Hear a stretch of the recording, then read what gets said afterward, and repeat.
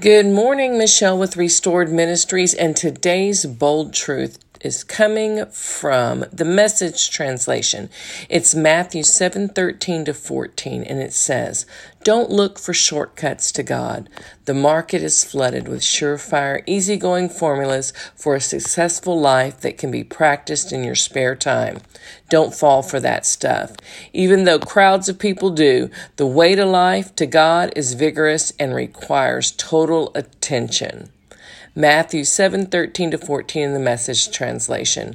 Have a blessed day. Ring the bell, subscribe, share us with your friends and family. We'd love to connect with you on all social media platforms. Find out what promises you're pursuing. Have a blessed day, and we'll catch you back tomorrow on the next Bold Truth Raw Faith podcast.